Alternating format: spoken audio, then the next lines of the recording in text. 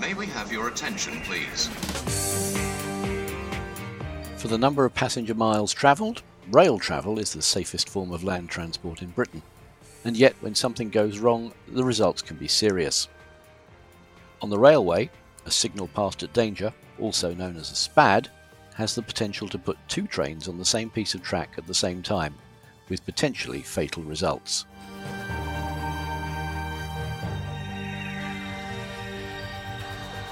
One of the most serious incidents of this type was at Ladbroke Grove in October 1999.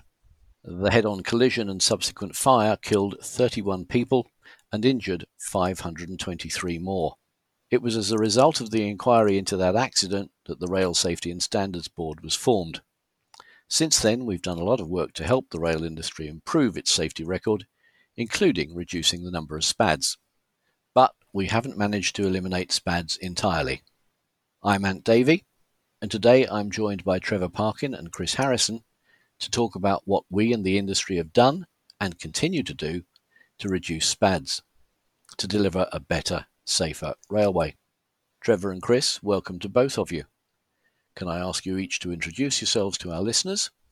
Where did you start in the railway, and what are you doing now? Trevor. Hi, yes, I'm Trevor Parkin. I'm currently the Head of Operations Standards for East Midlands Railway.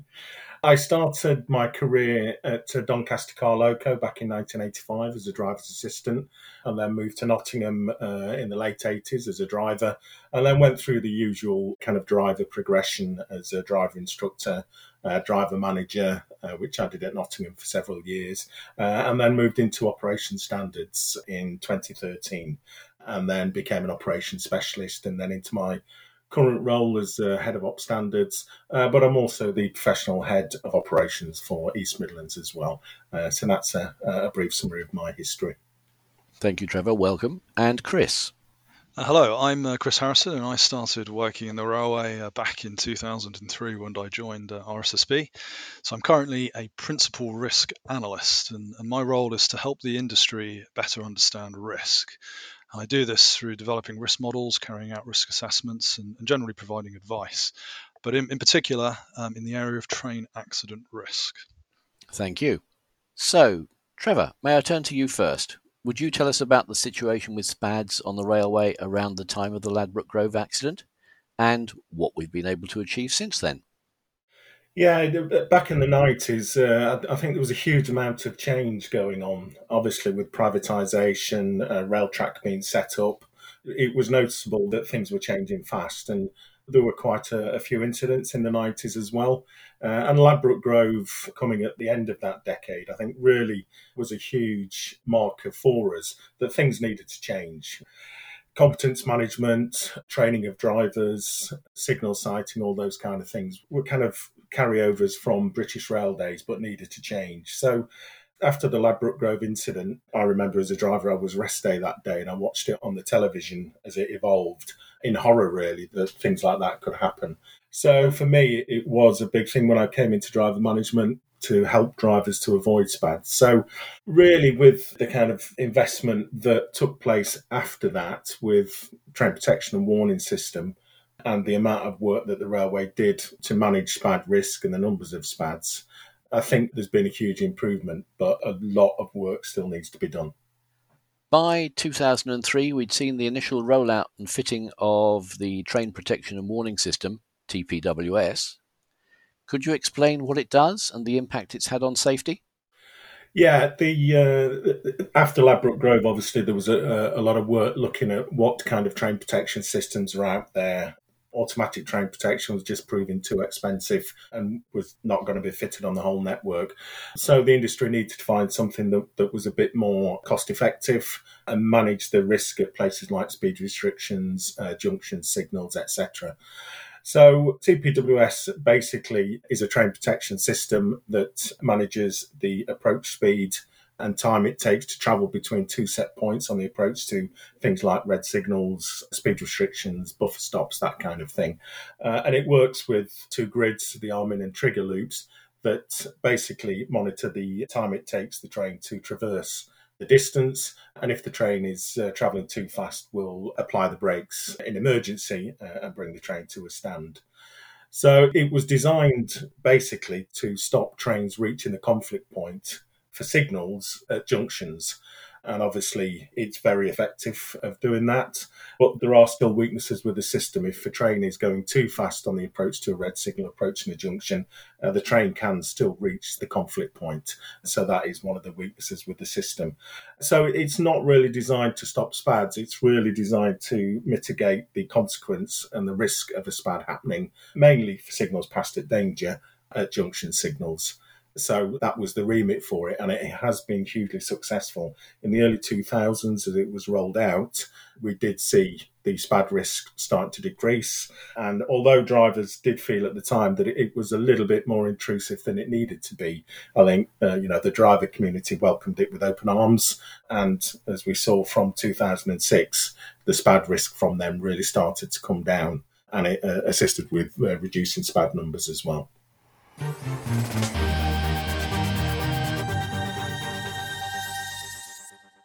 Any good system can be improved upon, and experience and new technology can affect the parameters that the system works to. Chris, you've worked on reviewing the design of TPWS. Can you give us a brief description of what you were doing and how you went about it? Yes, so I was looking at the design criteria of TPWS in particular now that we had a significant amount of operational data and that the system was likely to be around for longer than originally anticipated when it was put in, really to see if the current system was optimized in terms of the safety benefit that it could deliver. So what I was trying to do was try and understand the setup and whether it could be optimized, whether the parameters could be changed, really to deliver a greater safety benefit than what it was currently delivering. Now, this meant having to build various SPAD risk models, trying to assess what the SPAD risk nationally was, and also at an individual signal level, and trying to see that if we change those parameters, potentially what benefit and how we could optimize the system. So I was trying to come up with an assessment of what the optimized fitment criteria would be. And part of the parameters of that model, I wanted to understand the opportunity for a SPAD at a signal. It's quite key to assessing the SPAD risk at signals. And so what I wanted to do was try and understand if there was a way of actually counting the number of times a signal is approached at danger. The reason for this is to really understand what the opportunity is for a SPAD to occur. So really trying to understand that likelihood of a SPAD at specific signals. And I wanted to do this really to try and put the SPAD risk in context at different signals. So the hypothesis was that if you have more red aspect approaches, you would expect to see more SPADs occurring at that particular signal. And it was really trying to gauge that for different signals. So, Chris, there's a need, among other things, for the industry to understand how often signals are approached at red. RATS is the Red Aspect Approaches to Signals tool. How can we use it to help reduce the likelihood of a SPAD? Yes, so in terms of RATS, what it allows you to do is look at the types of signals where perhaps the rate of SPADs might be higher or lower than you would expect. So what this system gives you is information across lots and lots of different signals, not necessarily signals where you've seen a SPAD. So for example, you might be able to look at a signal where you've had thousands and thousands of approaches, yet you haven't seen a SPAD. Now that just may be due to chance, just good fortune. And there may be other signals perhaps where you've got relatively fewer red approaches, so maybe in the few hundreds, and you've seen a SPAD. So in terms of the rate of occurrence of SPADs at signals, it allows you to put the context in which those SPADs are occurring. So you'd probably be more concerned about a signal once you've normalized. So by normalized, what I mean is if you take the number of SPADs and you divide through by that opportunity, that those numbers of red aspect approaches allows you to make a much fairer comparison, and therefore also makes you be able to highlight where those signals that you really need to concentrate on are. And I think understanding the characteristics of those signals is quite key, because once you can identify them, you can then start to look at what features of those signals might be causing that higher chance, that higher likelihood of a SPAD occurring. So, for example, we know from analysis and assessments that we've carried out in our industry for many years that signals on gantries have a higher propensity for being SPADed. Also, signals which are sighted when you come around a curve, so around a bend, there isn't as much chance for a driver to see those signals. So generally, these factors all increase the propensity for a SPAD at a signal. So what you can start to do is being able to compare these signals on a much fairer basis, you can then start to look at the specific signals where you may have a problem. And by doing this, it allows you to raise awareness, help develop additional training, as well as perhaps considering some of the infrastructure issues, all the things that you want to be able to do to help the industry and the relevant the operator, the infrastructure manager, network rail, for them to understand where the risk is and then identify the controls and mitigations that they can put in place to help reduce that likelihood of SPAD, and with the overall aim of course, bringing SPAD risk down. And in addition to that, we hope that by getting RATs actively used by the safety teams in their day-to-day activities and monitoring, we can as an industry share this learning, support and collaboration, and in particular, in the sort of national picture of SPAD risk management, so everyone understands what their part is and they can carry it out effectively. Thank you. Trevor, as an operations manager, can I get your point of view? Yeah, I mean, when RATS was first mooted, we were definitely excited by what it could do for us. One of the key things for us is timetable change. So being able to look at the profile of red signals before and after timetable change would enable us to manage our risk. We'd also use it for route risk assessment so that we could build that into our route training packs for drivers going forward. And post-SPAD analysis as well. It's very important that when we have SPAD incidents, which we obviously continue to do, is that we can see if there's been any profile with the propensity of red signals in that area, cautionary aspects, that kind of thing. So there's a number of areas where we can use this, and I think what we need to do going forward is just to really understand how to use it effectively, and obviously Chris and the RSSB team are helping us do that. And Chris, is there anything you'd like to add to that? So one of the other benefits of the RATS tool is that it also provides us with information about signals that haven't been SPADed. So we can be potentially more proactive. So using the data to understand the features, characteristics of signals that have been SPADed, we can use that to look for signals perhaps that we haven't seen a SPAD yet, to try and proactively put measures in place to try and stop SPADs from even actually happening. So it really is about moving from a more reactive to a more proactive approach to SPAD management.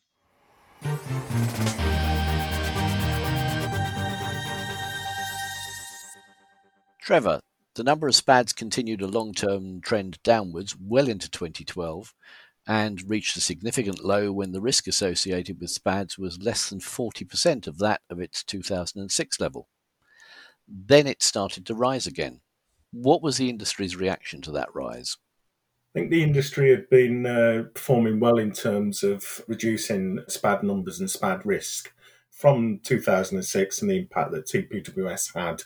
And then we saw in years such as the Olympic year in 2012 how a sustained focus on kind of operational delivery could also reduce the number of SPAD numbers and risk.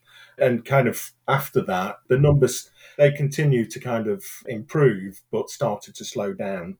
The industry recognised that there were a lot of things that we're doing out there, from competence management and non-technical skills, human factor type elements, and various initiatives with infrastructure and new trains.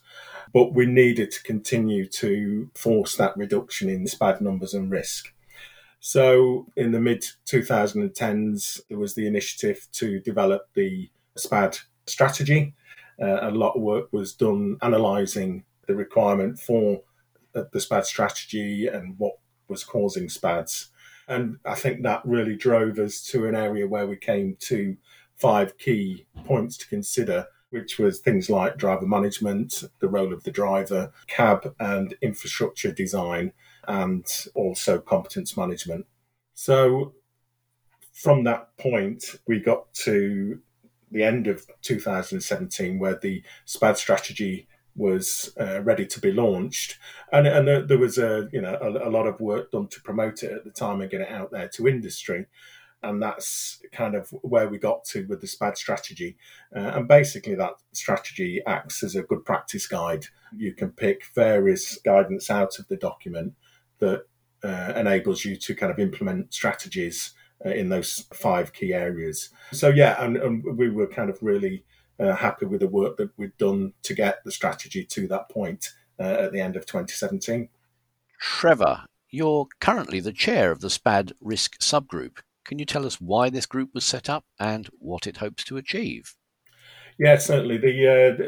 After the kind of fanfare of the launch of the SPAD strategy, I'd recently joined the Train Accident Risk Group, and I was finding from my work at the OpsRAMs, the Train Ops subgroups, and other industry forums that the SPAD strategy wasn't landing. It wasn't getting out there. The knowledge of it seemed to be limited in some areas and poor in others.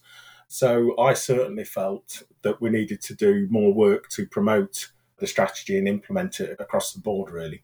So I raised that Train Accident Risk Group and felt that the SPAD strategy working group should continue and that we move into an implementation phase for the strategy. So in early 2018, the group was reconvened. I ended up as chair of the subgroup, and we're now taking forward a series of initiatives to kind of implement the SPAD strategy. And that's what we did in the early phase, really. We did a lot of survey work around what the knowledge of the strategy was at top level with ops directors right down to people on the front line. So we could really understand whether people were aware of the strategy and the guidance contained within it, and were they implementing it. And I think that kind of gave us a little bit of concern that it hadn't hit home. So since then, we've been doing a lot of work around promoting the strategy. We've developed a series of initiatives within there about education and promoting why SPADs happen.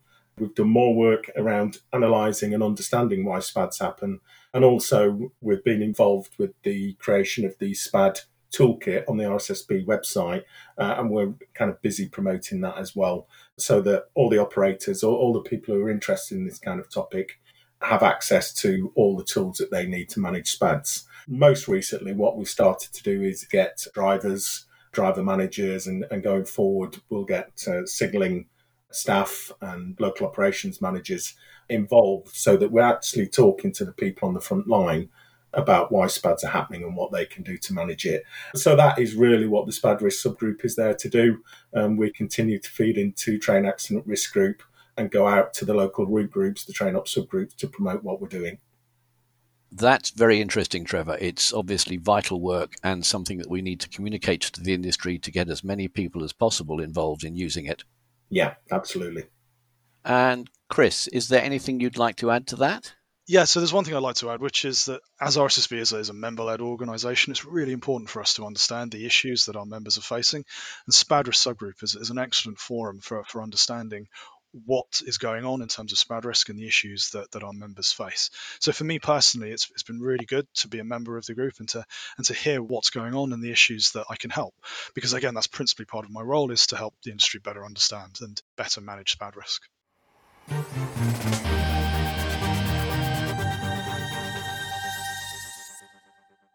Chris, you're working on the RATS tool right now.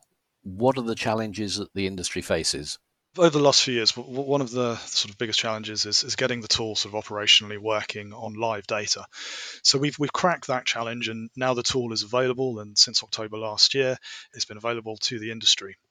Now, currently, it only covers around about a third of the network, and that's principally due to sort of limitations in the underlying data. So the tool is based on two data feeds that Network Rail provide. So one looks at the signal status, so it tells you whether a signal is red or not red, and then the other data feed tells us information, provides us timings for when trains enter and exit signal sections. So the algorithms basically put these two feeds together, match them up for a particular signal, and then our algorithms churn through the data and estimate the number of times trains are approaching those signals at red. Now, the limitations that particularly the signal information, is only available for around about a third of the network. That's the principal limitation. But the train movement data is actually available for about 85% of the network. So what we want to be able to do is really extend the coverage of RATs so that we can cover as many signals as possible. And over time, that signal information, as new signaling schemes come online, actually that percentage, a third of the network that provides this signal status messages, will actually increase naturally. But we want to get there quicker. We want to maximize that 85% as soon as we can. So what we currently have on is a series of projects which are helping us to work out if there's something that we can do with that that train movement data on its own to actually estimate the number of times signals are being approached at red. So we have a strategic partnership with the University of Huddersfield, and that was indeed the mechanism by which RATS was originally developed. We have a new project which is looking at trying to use this train movement data, and the early results are encouraging. And if we can get that to work, then potentially we can get RATS working on about 85% of the signals in the country. We also want to see if we can start trying to look at red aspects by train journeys rather than by signal approach. So at the moment, RATS is very much focused on what happens at a specific signal. But from the operator perspective, what would be really good and what they've been asking for is, can we kind of turn that on its head a bit? And instead of looking at it by signal, can we look at it by train service? So in other words, if you look at a particular train journey, can you actually pull out from the data all of the different aspects that particular train has experienced on its journey? Not just reds, but also the greens, the yellows, the double yellows. And this will really benefit in terms of performance. So trying to understand on a particular journey where a train is being delayed, perhaps where there are issues perhaps with the timetable. And again, this sort of highlights another point about RATS, that originally when we started off developing the tool, it was very much from a safety perspective, very much from this need to try and understand how trains were approaching red signals, likelihood of a SPAD. But as we've developed the tool and as we've presented it to people and presented it to the wider industry, it's certainly captured the interest of the performance side of the industry, because they realize that the information that we've got, if we can marry that up with performance, you have potentially a very powerful tool. But from our perspective, what we're developing is something called RABBITS, so red aspects by train services. So if we can get this feature working and incorporate it into the RATS tool, that's also going to enable another step change in the understanding of red aspect approaches for the industry. Thank you, Chris. It's nice to hear that one of our tools is actually being used to help performance as well as to increase safety. Trevor, my final question's to you. Chris has mentioned the need to get the industry using the RATS tool. As chair of the SPAD risk subgroup, can you tell us how important it is for people to start using the tool, and how would they go about it?